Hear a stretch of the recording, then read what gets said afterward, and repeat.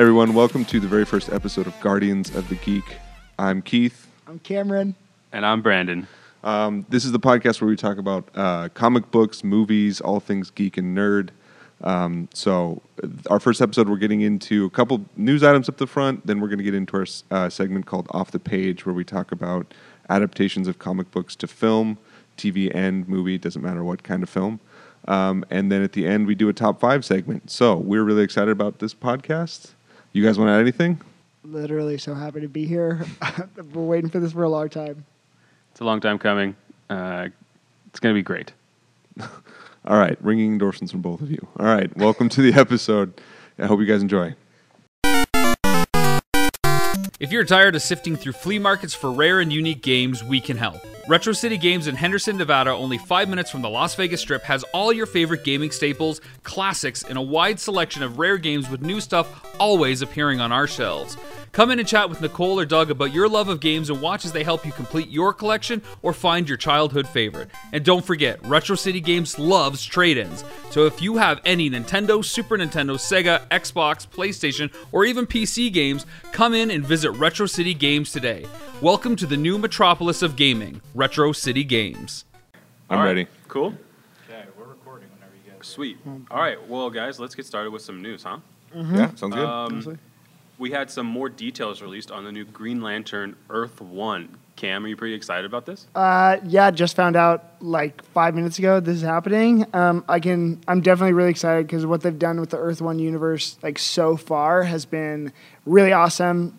Again, one of my favorites that I'm really excited for Volume 3 to come out is Jeff Johns and Gary Frank's Batman Earth 1. That honestly book is so good. And even one of my favorite panels is with Killer Croc on the Batman run. Super good. And 2 years ago, they announced Wonder Woman Earth 1 by Grant Morrison. I haven't read it, but I can definitely vouch for it. I've heard it is so good. And especially with all the Wonder Woman news that's been coming up, it's an even bigger deal now. So the fact they got Green Lantern on this is awesome. Yeah. We got some more news from boundingtoncomics.com, boundingintocomics.com. The graphic novels in the DC Comics Earth 1 line, Green Lantern Earth 1, is going to be written by Karina Becco and Gabriel Hardman. They said the book will see Hal Jordan, revamped as a scientist and astronaut, who finds a power ring and sets off to restore the Green Lantern Corps, which were long ago extinguished by the Manhunters. Sounds pretty cool. Dang, that almost has like a Fantastic Four kind of vibe to it. A little bit, huh? Yeah, it's like Journey into Space. Like, yeah. Well, it's interesting because you see, especially this is on the movie side, you see the success of things like Guardians of the Galaxy. You wonder if DC's trying to push more of that kind of space travel stuff. Yeah, for sure. To try to tap into that. But, I mean, again, one of the criticisms of the DC side is it's often darker. So I wonder if they're going to add some levity to that. Who knows? And honestly, it's always a big, hard sell on the Cosmic-y books. I think that's why Doctor Strange was such kind of a surprise success. And that's kind of where Fantastic Four, the Josh Trank version, kind of fell short, is because they pushed too hard on interdimensional kind of stuff. And so it's really And the third act was awful.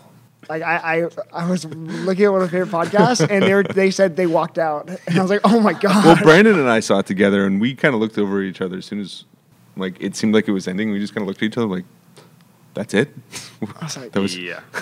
like Miles Teller, I'm a huge fan of too. I know, so I'm me too. really like, and Michael B. Jordan, and Kate, literally Yeah, cast was right. on point, and Yeah. it's sad. That happened, yeah. R.I.P. For people that that don't wait know... one quick. That was actually Bleeding Cool, not Bounding in the Comics.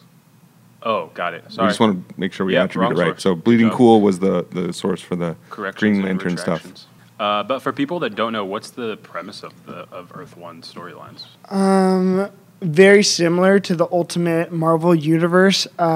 It's a revamp, a more modern take, and they changed several aspects of the characters. And they're not fundamental aspects, but you find them to be bigger, more interesting storytelling points. Like from the Batman one, it starts off, and one of the biggest points that Jeff Johns and Gary Frank make is that his cowl, it's his eyes are wider.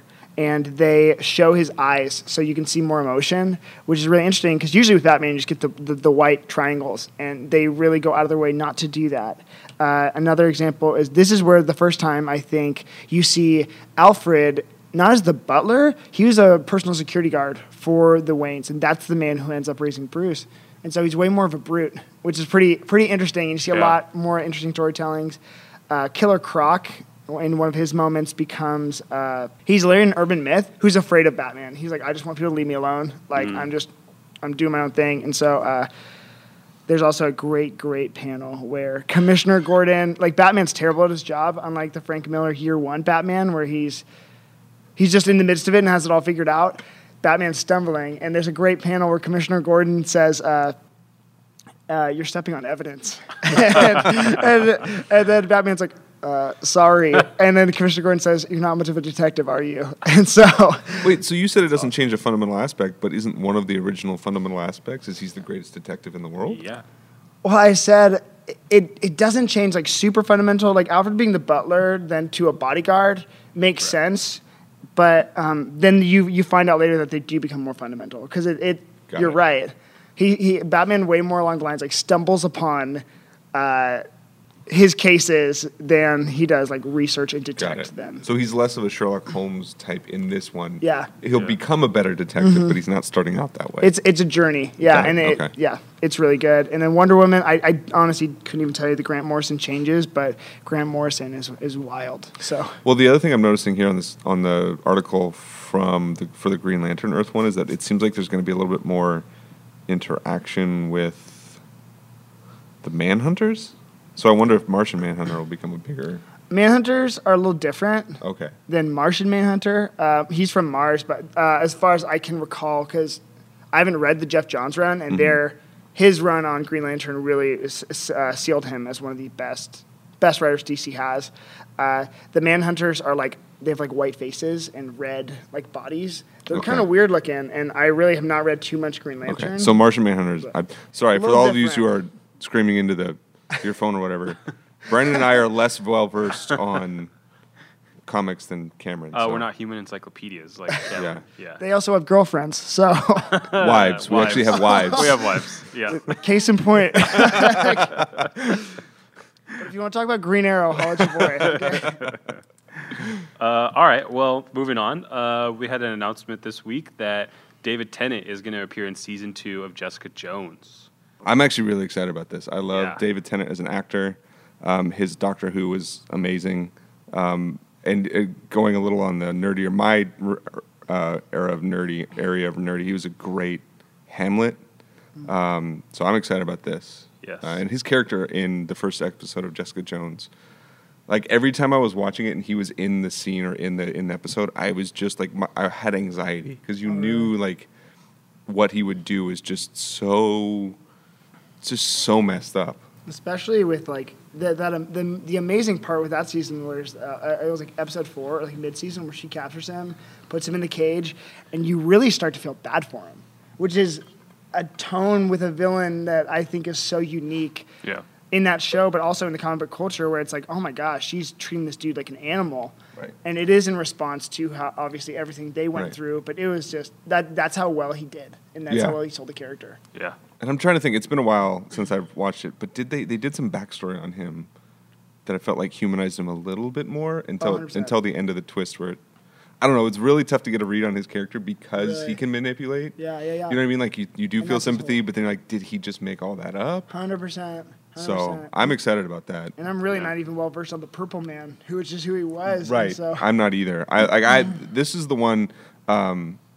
We'll talk about this a little bit later, but the whole Defenders run where we're leading up to it, like, have been great. But this is the one that was I thought it was just excellent. Jessica Jones, because of its, it didn't fall into the traditional like superhero trope a lot of the ways. Like it, obviously dealt with some pretty tough issues, but it was written like a real TV show. Yeah. You know what I mean? Like, and that's what I've liked about the Netflix series is that they're written more as real TV shows, less as like, each episode. And I mean, you go back to like the original Batman in the 60s, which Yeah. was great, but Yeah. like it was a different type. You know what I mean? Right, It's like 100%. it's a single episode. It's just like a madcap. It's just a fun romp. And Mm-hmm.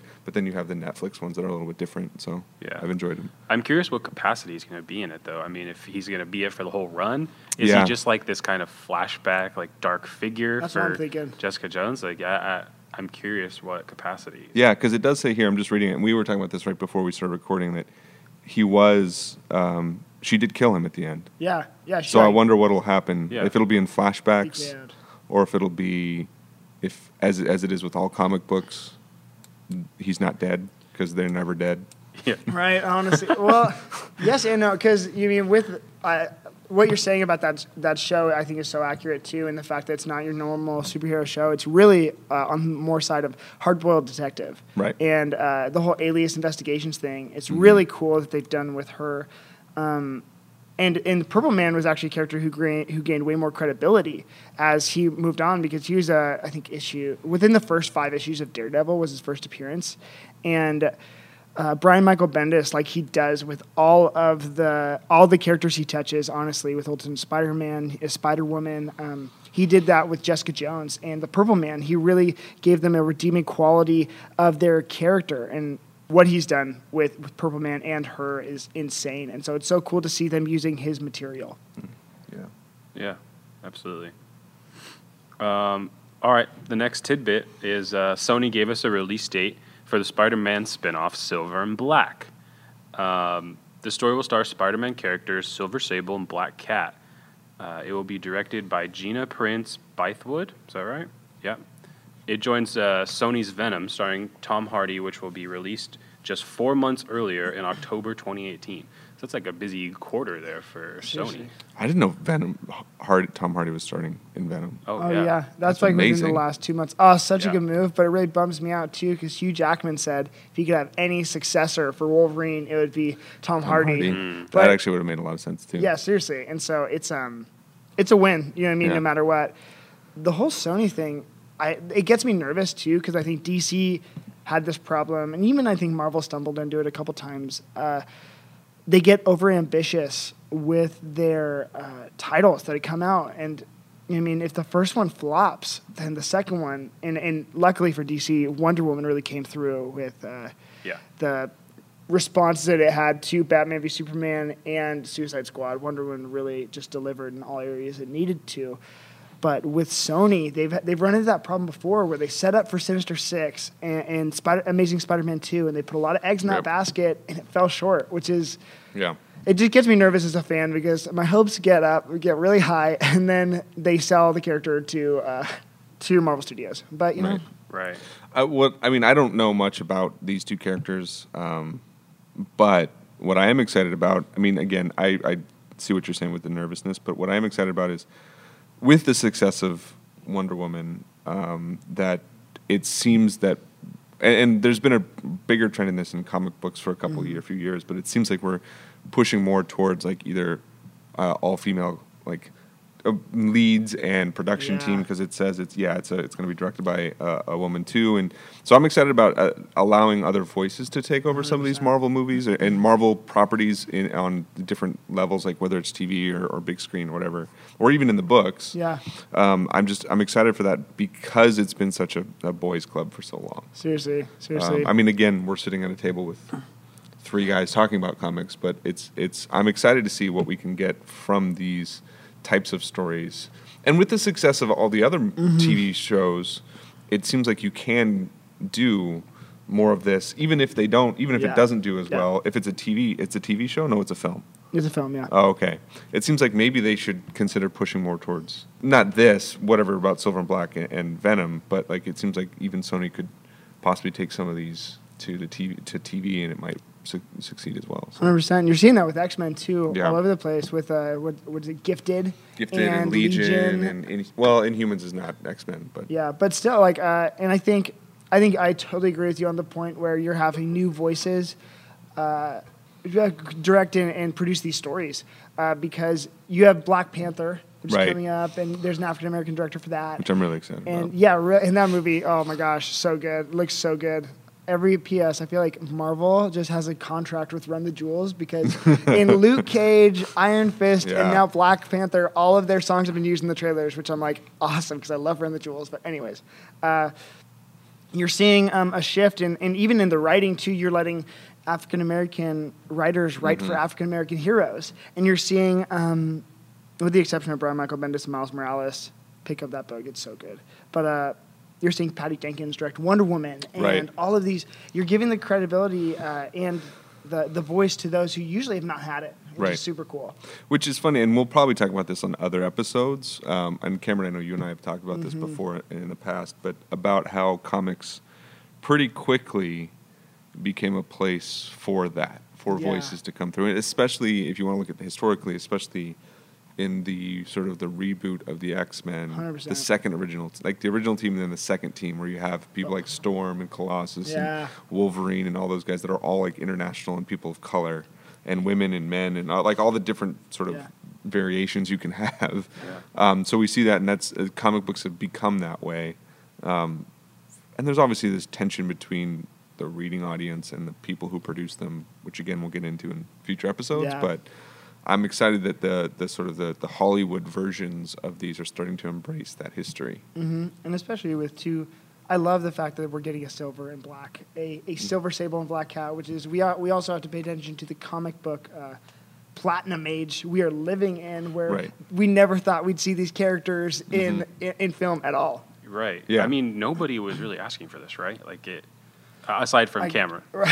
Well, no, it's not. No, I would say that these are probably not ones that people are like aware of or like, saying like, oh, we need this one. But I'm glad that the I mean, again, whatever reservations we have about Sony, I'm glad that they're willing to take the risk. Oh, for sure.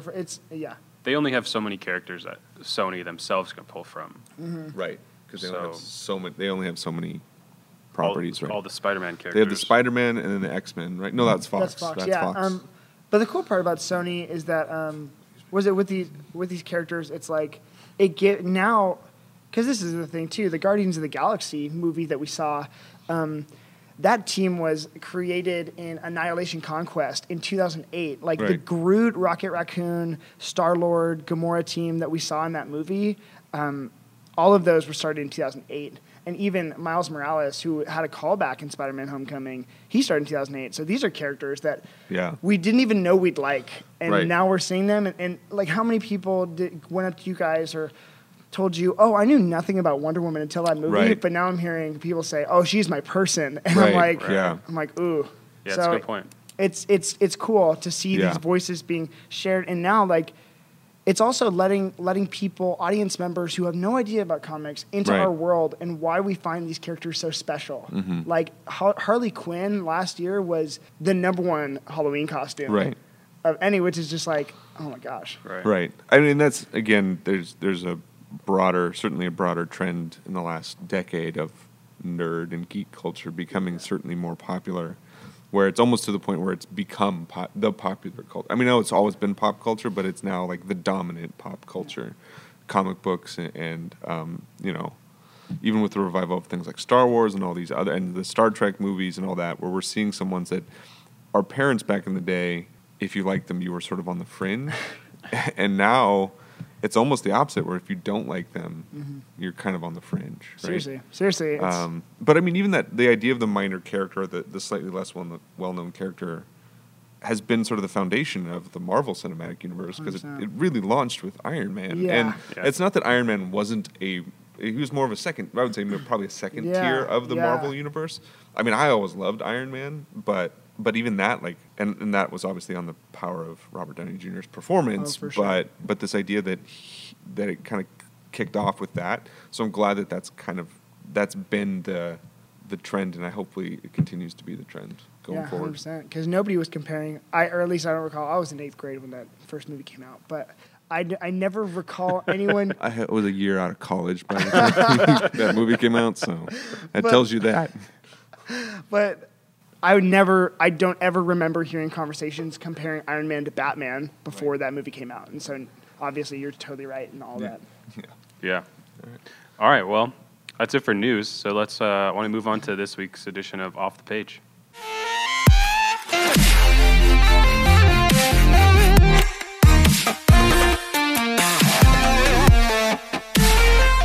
Brink here from Super BS, talking about the things you know you love and the things you'd love to know. Join us weekly for a podcast about video games. Mostly.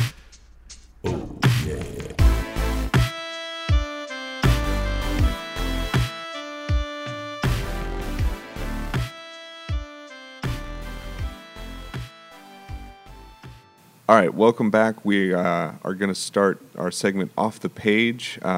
Since this is our first one, we'll just give you a little bit of what we're going to be doing with this each episode. Every episode, we're going to take an upcoming or a just released, film or TV version of a comic book, and we're going to talk about how it was adapted and what we thought about its sort of the film or the TV show or whatever. So we're just going to do that each time. We're going to take one that either just came out or is coming out soon. This week we're going to start, our first one will be about The Defenders, and that's coming out this Friday. The Defenders is the Netflix sort of culmination of the four individual heroes, and that's Daredevil, Luke Cage, Jessica Jones, and Iron Fist. So it's, if you will, it's like the Netflix version of Avengers. And that's coming out this Friday. And so I think all of us have been keeping track of those. We've been watching the Netflix shows. We've enjoyed them, but we just kind of want to talk about each one of we'll talk about the past seasons and what we are anticipating, what we're looking forward to for the upcoming series. So I think we'll start with let's each go around and just say what was of the Defenders leading up series seasons, what was our favorite superhero or what was our favorite season. We'll talk about that. We'll do it that way. 100% Luke Cage. Okay. Just like Awesome. it had something that no other superhero show movie had before. Yeah. It was that like soulful side of things. It was. Like all those scenes in the nightclub, like the music scenes that they had were just amazing. They were. And it set the tone for the entire episode or show. I love Luke Cage so much. Jessica Jones, close second, because that first episode in the elevator still it gave me chills. Like it was crazy. Cameron, you go next. Oh, sorry. My favorite was specifically Daredevil season 2. I'm a huge Batman fan, and so obviously reading Dark Knight Returns, Frank Miller and Klaus Janson, classic, one of the best comic book writing teams of all time. They got offered that book because of the work they'd done on Daredevil, and I knew Daredevil was going to be based on the Netflix show was going to be based on Man Without Fear, so I picked that up. Frank Miller, John Romita Jr. Book was amazing, and it's panel for panel inspired by that. Straight up the costume. That his first season costume was the Man Without Fear costume, but then also season 2 of Daredevil was probably one of my favorite runs ever because it has callbacks to Elektra and Punisher, which is the whole original run of Frank Miller's Daredevil, which is one of my favorite comic series of all time ever. So, and that means a lot to me to say. So, I would say, I don't know, it's a hard. So I'll say Jessica Jones because I really did enjoy Jessica Jones. I thought it was brilliantly written, brilliantly acted. As I said before, with David Tennant as Kilgrave, Mr. Purple, but also Kristen Ritter just killed it as Jessica Jones. I will say the other one that I did enjoy. So the storyline, the acting, even the cinematography, the coloring of it just made the whole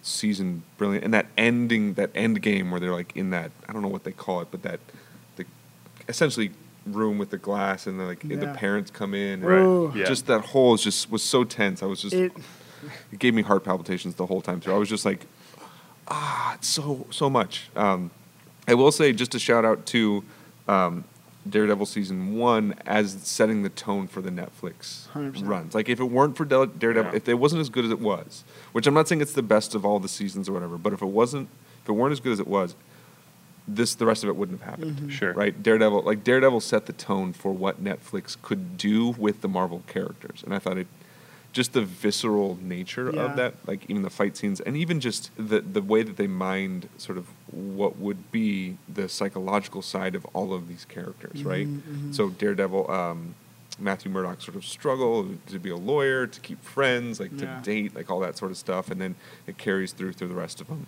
And really, that's been, I think, the common thread that I've enjoyed in the Netflix series. Yeah, and let's just get this out there. Iron Fist didn't suck. Yeah, for Thank sure. you. No, it's. We're I all mean, on it was board my with least. that. I would say it's my least favorite of the 4. Yeah. but it wasn't bad. Right, it was still great. I think it got way too much flack. Right. The reason I thought part of it was, and you can talk about this in Yeah. terms of Cameron. You can talk about this in terms of like the Arrowverse on the CW, Yeah. but it reminded me a lot of the first initial season of Arrow with Yeah. Oliver Queen coming back, and like suddenly he's a expert archer and all that. And same thing with Danny Rand, where he's just like he comes back and he's been missing. They think he's dead and all that. And I just were some very similar plot lines. Yeah. I mean, they're comic books, so yeah, they're similar plot lines. But that's the only reason why I thought it's my least favorite. He just said, "Save this city" like 10,000 less times. In Iron Fist. Otherwise, same show. It was more just like get my parents' company back. Like, that's what Danny Rand was This interested in. city. Oh my gosh, that's so funny. But I mean, so it was. I mean, and again, whatever the controversy of having you know Asian cultural appropriation or anything like that, like we can talk through that. But and the other criticism that I thought was weird was the fight scenes in Iron love Fist, the fight scenes. which I did, Yeah. because they were just different. They're Yeah. more fluid. They're a little bit more elegant than Daredevil punching his way through Oh yeah. Hell's Kitchen. What is it? Oh man, the stair sequences in Daredevil are just Yeah. ridiculous. But like the drunk, but see, one of my favorite fight scenes in the whole all 4 was the drunken master fight in Yeah, Iron yeah, Fist. yeah. Was just, I thought it was brilliant. 100%. Yeah. Or the Punisher jail fight. Oh my gosh. Have you seen that yet? Gruesome. No, Oh. I don't think I've seen the Joe Oh. one yet. Oh, dude, that was season so 2 of gnarly. Daredevil is amazing. No, I haven't finished it yet. For me, That one literally, is- out of any oh. of those shows, that is the peak. But also just because it's Frank Miller. And can we just, before we get into the Defenders, we're all super excited for the Punisher series with John Bernthal, my right? Gosh. Yeah. Okay, good. Blessings. All right. 100%.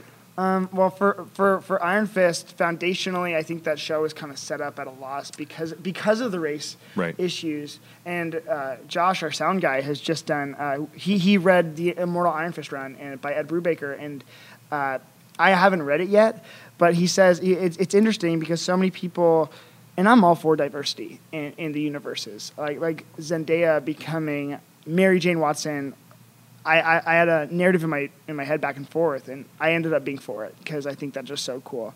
But the whole theme of Iron Fist that Josh says is the white man trying to insert himself into the yellow narrative and being cast as an outsider, which is a unique plot point. Right. And so when fans are getting all upset and because they didn't use this opportunity to cast an Asian actor, it's like, come on, you know? Well, and I thought that it was interesting that I don't know if this is in the original run of like of the setup of the character, but there was some underlying, not subtle, but an undertone of the fact that Danny Rand came into this monastery and stole the Yeah. Iron Fist from what could have been the rightful, whoever heir to it, whatever it was. Exactly, Like yeah. so, like he was an outsider who came in and kind of stole that from this culture and then left. I mean, this was really this was one of the major themes. Is like he left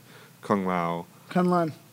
Sorry, that's I was He playing. did a I was, great no, I was Real playing place. Mortal What's Kombat. wrong I was playing Mortal Kombat, and it's one of the characters is I think something like that. Kung Lao. Anyway, but yeah, so he left to go back and like basically, as we talked about, try to get his parents' company back, and it's like, dude, you were supposed to defend this place. Like Right, this is a right. really important place in our world, and you just left because you were some, essentially spoiled rich kid. Yeah. Like thought you could. So it's like, come on, man. Yeah, be like cool. so. I think there was some of that addressed in the series. But I guess going back to the Iron Fist Arrow comparison, yeah, and I'd even point back to you, Keith, because the whole narrative of a hero going off on his quest to discover who he is and then coming back home to realize it's not how he left it. That's the Odyssey. And Well, yeah. I mean, this is for sure. I mean, this is why when we think about plots in comics, you can't get too upset if they repeat because essentially they are all,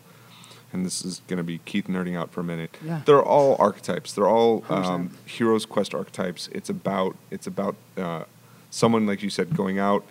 They're on a quest. They have a helper. They have an Yeah. obstacle. I mean, it's very, very standard storytelling. Yeah. The point, I from what I've always felt with comics, is less about the originality of the storyline, the plot, and more about the characters themselves. Because the characters are unique, right? There 100%. aren't, you look through history, you have the old like demigods and all Yeah, of but course. none of them could like shoot lasers out of their eyes. So it's like, there are some unique features that they're trying to explore, and like, what would this be to be a human who does have the immortal Iron Fist Yeah. and has to deal with that responsibility? Or, I mean, going back to the classic Spider-Man line, with great power comes great responsibility. So how do you deal with that? You are literally, again, not to go on this, but you are literally a Superman, right? Yeah. So like, what do you do with that? And I 100%. think that's what, it's less the plot. I will just say that, I mean, what I said, that was just why it was the least of the four Yeah, series, yeah. but I mean, all of them have elements of that idea of the overcoming the obstacle and trying to 100%. become the hero. So And yeah, but going back to the Arrow, the only objection I really have to the Netflix, and I'll probably get chewed out for this, series is that I think they take too long to get to the point. They're 13 episode seasons, and Yeah. and I'm a major fan of like make it 9 episodes. yeah, they could all be 10 and they easily. for sure. Yeah. But because they take so long, and a lot of people object to the CW Arrow shows because of this factor, but I love that they do those filler episodes where they fight King Shark. And it takes them longer to Right. get to the, Yeah. the end game of, Flash and Savitar and Arrow and Prometheus. Right. But half the fun of those series in themselves is the fact that, oh my gosh, Arrow just met the Dark Archer, Merlin, or him and Huntress just had a thing. And Right. for me, just to see those characters come to life is half the fun. And Right. you almost sacrifice that on the Netflix shows, which is pursuing the one Purple Man or the Right. one. Yeah. Well, and they're much more. I would say the Netflix ones are much more traditional, like cinematic storylines. Yeah, Whereas the yeah. Arrowverse is much more TV driven, like that Yeah. old Batman. Like 100%. it's the or with the it's like the bad guy of the week or the monster of the week. Like it's Yeah. more of that, where like you can have one-off episodes and it doesn't hurt the overall storyline. But when you have, like, they don't know if they were going to do or a second Daredevil or whatever, or if you're Yeah, building yeah. up to the Defenders, Right. then you, I agree with you though. Like 13 episodes is too long. You Yeah. just make it 10, get the story out, and then set up the next thing. Yeah, and if they didn't have those fillers, then it's just which fast guy is Flash fighting today, right? It's like every honestly. season is By the just, grace of God, that's not going to be the case with the new season. right. And so kind of leading up to I have my concerns about the Defenders, right? Because I mean, these big casts, these amazing casts, kind of Yeah. coming and sharing one space makes me a little nervous. I mean, we saw how Suicide Squad turned out. Oh my God. And I know that this is different because they all kind of have their own separate introductions and you Right. can kind of hit the ground running, but it still makes me nervous about all of these separate like storylines kind of leading to one place. You know what I mean? Right. Yeah, I get what you're saying, because the one thing I will say about the Netflix films is like the bad guys, with the exception of Jessica Jones, have been very ambiguous, right? 100%. So I imagine that because this has been the through line through all of them, is the hand and that whatever they're doing Yeah. like in New York. But for me, what I've enjoyed is, because this is the problem that's plaguing the Marvel movies. It's going to come up as soon as, like, once you're done with Thanos, who's next, right? Oh my God. So it's like keeping it small and keeping it character driven in the Netflix shows. I think if they can do that, because each of the characters have shown up in at least one other series. Right. Right? So I think that's the helpful thing, where now we can say, oh, now that they're sort of fully meeting, you still have the same individual issues. And as long as you can deal with those, because then it's really just a four-lead series instead of maybe a two-lead series, which they've been in the past, right? Right. The unfortunate thing is that I'll be more upset at is if they don't serve the other minor characters like Foggy, like Night Nurse. That's the concern, right? It's Right. like, yeah, they're Yeah, going to sprinkle all those those guys are in, gonna so. those are gonna be gone, and it's just gonna be on the main four, which I would only be okay with if the main four is just the Defenders, and then they continue exploring those other relationships in the other series.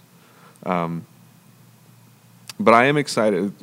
I'm excited for the Defenders to because I think I want to see how they all interact. Right? It's almost like Right. It's going to seem like a weird comparison, but it's almost going to be like a dark superhero like version of Friends. You know what I mean? Like where they're like Good. No, you're right. like where like they're all contemporaries. They're all because the weird thing about the Avengers is like you kind of have to throw these big hitters in, and it's Seriously. weird. But like with these, they kind of, and this is in the trailer, like they kind of need each other to help each 100%. other, because in every single one of these instances, you've seen each one of them get overwhelmed, right? Whereas like, Yeah. yeah, you kind of saw Iron Man get overwhelmed for half a second, Captain America, Thor, Hulk, but like when they came together, when they fought together, it wasn't as much a collaboration. It's like, everybody, you go there, you go there, you go there, where it's Yeah. like in the fight scene that you see in the trailer for the Defenders, you know, Luke Cage has to protect, you know, like Luke Cage is in the forefront, Jessica Jones is throwing people around, Daredevil has to like kind of keep himself oriented to the fight, and you know, it's like, and then Iron Fist can't just run off and do whatever he wants. Like they have to learn to fight together because they're more human heroes. 100%. And the budget makes them a little more human Yeah, too. yeah, right? exactly. Of course. Cameron, yeah. what are you excited for with the Defenders?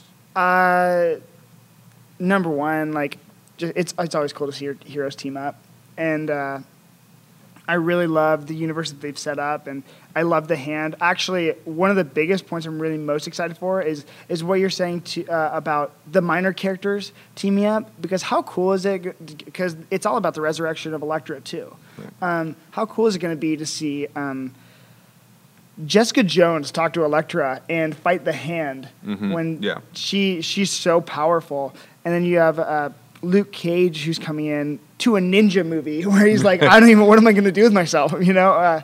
And the Iron Fist thing with the hand has been set up really nicely too. Right. So it's going to be really cool to see Finn Jones get really personal with Right. who he's fighting. Yeah. So that's probably one of the big ones.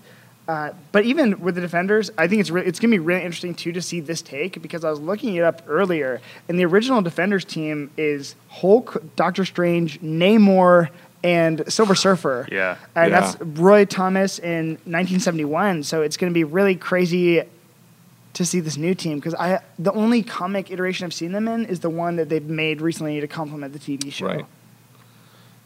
Those are two like very different specialties for those groups. Yeah. Right? Well, and I'm actually the one thing I've appreciated with the Netflix films, the Netflix series, is that they are still connected to the cinematic universe, and you see the aftermath 100%. of the Avengers. Yes. So like you see what's happened when you introduce those big picture elements into the little picture of like Harlem, Hell's Kitchen, Yeah. Manhattan, like all like, you know, Yeah. downtown Manhattan, all that. Like you see the different what's going to happen, and so the fact that they're not interested in the cosmic, they're not interested in the global, they're interested in we literally have to save New York, not humanity, Yeah. right? Yeah. And I think that's what as long as they can kind of do that and keep it grounded to that, I think it'll serve the team well. Yeah. Also, a major one that you just got me thinking about with the side characters being introduced is we're gonna see Misty Knight and I'm forgetting Iron Fist's girlfriend. They're gonna be the Daughters of the Dragon. Daughter of the Dragon. Yeah. Yeah, both of them, because you have the Heroes for Hire, but then also they're Colleen Wing. Colleen Wink, thank Yeah. you so much. You're going to see them interact, and at the end of Luke Cage, you see Misty Knight go, and she sees a flyer for Colleen Wing Right. karate training. And Yeah. so, obviously, then we see that theme echoed in Iron Fist. And so to see those two interact, and contextually wise as a fan, going in to see that is going to be so cool to see them interact. And also, I want to say Night Nurse. Is that her name? Yeah. Yeah, she's been in all of them too. Like Claire. Claire. Claire. Rosario Well, Dawson. that's her, yeah. Rosario Dawson's character, like, has been through, so that's interesting to see how they're all going to interact. So, Yeah, obviously I'm excited for all those things and all these storylines coming together, but I'm really excited to see Sigourney Weaver as the villain. Like, Really? that's Yeah, gonna yeah. That's going to take me back, right, to like Alien days and stuff. Like, I'm really excited The to holes. see how badass she is. Yeah, she's such a cool pick too. Like, she's a strong woman. Villain, which is obvious. Like, even thinking now, that's not something Yeah. we see. and I'm glad that they're using her in a TV in the small screen versions because Yeah. like they've had a lot, and it's great. Like Kate Blanchett and a lot of other really great female actors have come into the Marvel Cinematic Universe. So I'm 100%. glad they're going to use like a pretty heavy hitter in the smaller screens to try to reach more audiences and all that. Awesome. So This Friday. yeah, Friday. So we'll probably at some point in a future episode at least talk about what we thought about it. Faves, Yeah, we'll give Yeah. you a week or two before we Yeah. spoil it all. Right. All right. So that was off the page. Up next, we're going to be coming into our top 5 segment.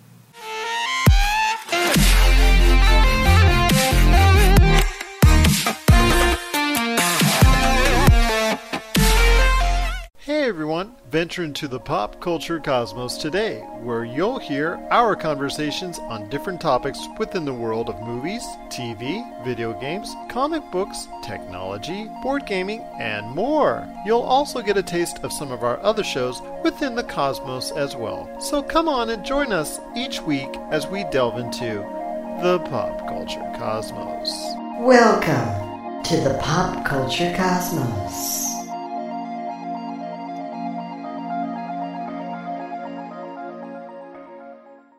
All right, so we'll kind of close things out with a little bit of discussion and opinions. So this week we're going to do my top 5 superhero shows, and basically I'm just going to give my opinions and watch Cameron get triggered on the other side of the table. So let's get started with my number 5, which is Gotham. Oh my gosh. God awful. Are we waiting for you to finish before Cam jumps in? No, yeah, go ahead, chime in on. Do you think Gotham should be higher or lower? Cam, you're up. Cam. I haven't seen Gotham, so I don't know. I before I even respond, I want to hear why it's your favorite and maybe later object.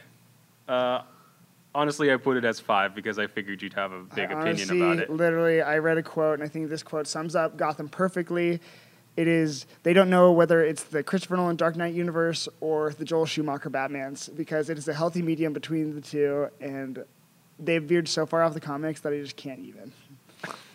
Okay. All right. All right. Can't even.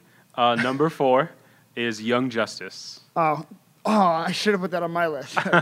Great. Oh, season 3. Are they coming out with the season 3, Yeah, right? yeah. and It's going to be Young Justice Outsiders, which is so cool. Is it the best animated series out there? No. What is it? What's the best animated series? Superhero? It's not, Batman the animated series, Bruce Timm, Paul Dini. It is everything. Is it the best current animated series? Oh, best one coming out right now? Absolutely. Yes. And the voice actors they have, voice talents, and what they've done with the characters is so amazing. I love that show. Okay, great. Number 3 for me is The Flash. Great. I love that show. It's like my favorite show to watch weekly, so you're good. Okay. Second is Jessica Jones. Jessica Jones is my favorite, but like I love her. I love what she's done in the Defenders and stuff, but that show was because the 13-episode seasons and just kind of how long they build up the suspense. It was just like when she like snapped Kilgrave's neck, I literally said like, thank God, like this is over. You know, I had to convince myself to watch the last 30 minutes of that show because I just couldn't. I was like, I'm over this. Yeah. It's about the complete opposite you could be of The Flash, which is like the most 100%. upbeat like show that I watch probably, I and then love going The to killing your family in an elevator. Right. And then number 1 we touched about is Luke Cage for me. Oh yeah. That's my favorite. That one dragged on. And the only objection I have to Luke Cage, and I love the show, I think episode 3 was probably like my favorite episode of that entire Netflix TV series when it ends with Cottonmouth freaking blowing up the restaurant he's in. I just thought that was amazing. But the fact that they built so far up to Cottonmouth and like this guy's huge, then they kill him off mid-season, and they have who's the final villain in that show? Starts with the S. Diamondback? Diamondback, you're right. Yeah. Diamondback sneaks in. Oh, we're brothers. I'm like, come on, be cool. Right. Like, Yeah. Yeah, that plot twist didn't do it for me. Like that, Yeah. I was, yeah. but yeah, never watch Gotham. Wait, so if you were to give us a top 5, what would yours be? Okay. Number 1. These are TV shows, right? Bruce Timm. Yeah. Bruce Timm, Paul Dini, Batman the Animated Series. I personally like the New Adventures of Batman first, where they revamped all the characters for season 4. That show is my favorite ever. I think the Batman, Superman, World's Finest episode is a 3-episode run where Lex Luthor and Joker team up and Batman and Superman team up. That is one of the. If they made the Batman v Superman movie off of that, I would have just been perfect. Number 2, Flash season 1, because I love season 1. It's Jeff Johns and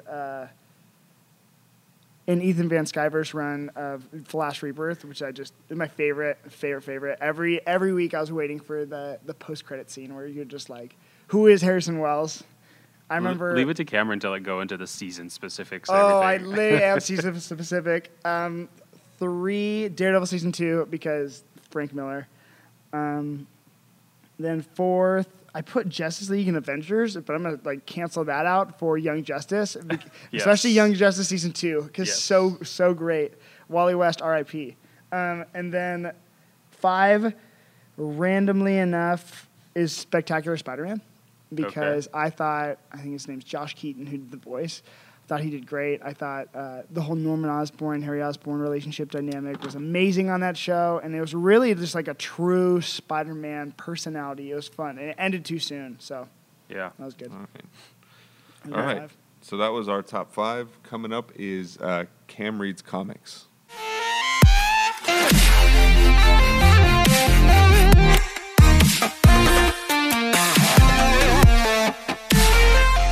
This section is called Cameron Reads Comics, and actually it's titled after my hashtag on Instagram. So if you want to check out what I'm up to and what comic-related things I'm doing, open up hashtag Cameron Reads Comics. This section is some recommended reading for you, maybe based on what we've talked about on the podcast, and really some titles that just get me fired up. So this podcast's recommended reading, or Cam Reads Comics, is Daredevil by Frank Miller and Klaus Janson. They have an omnibus option, which is the full run, and a complimentary omnibus companion, which is later issues by Frank Miller.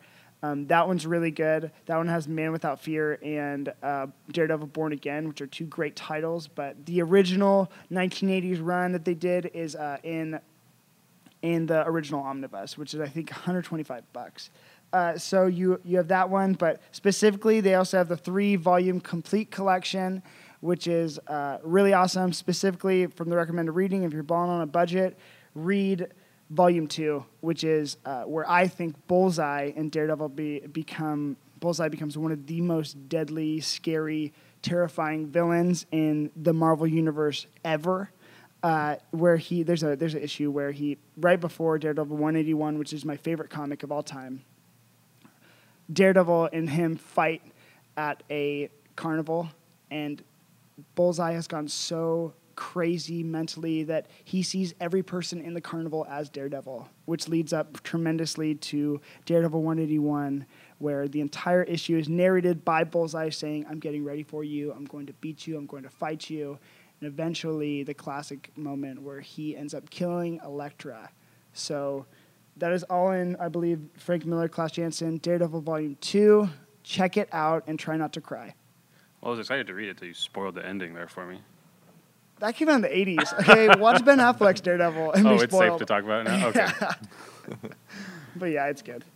That's good. You think Bullseye would be an awesome villain for the next season, right? They got to do a season 3.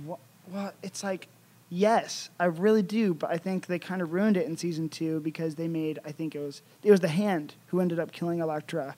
But for me, the panel is the most crazy one is Bullseye gets like a hold of a cart or something, and he like throws it at Elektra, and it hits her in the throat. She can't breathe, and he just comes out to her, and with her own sigh, thank you, right through the gut. And so it is so powerful, and she crawls over to Matt Murdock's apartment, and she's just like, she dies in his arms, and it's so sad.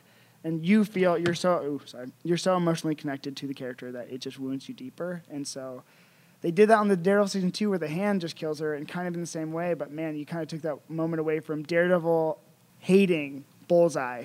I mean, with everything, he ends up breaking all of the bones in his body. You took that moment away in season 2, but honestly, it was worth it because now we're going to see him fight the Hand. So, yeah, nice. All right. All right, check it out. Check it out, guys. All right, thanks for listening.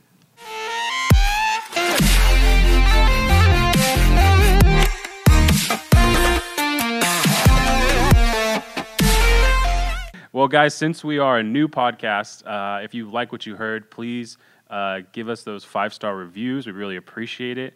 Look for updates on Humanican Media Facebook, and you can find the podcast and download it on podcast.com or your podcast app. Thanks, guys. We appreciate it. We'll see you on the next episode. See you next time.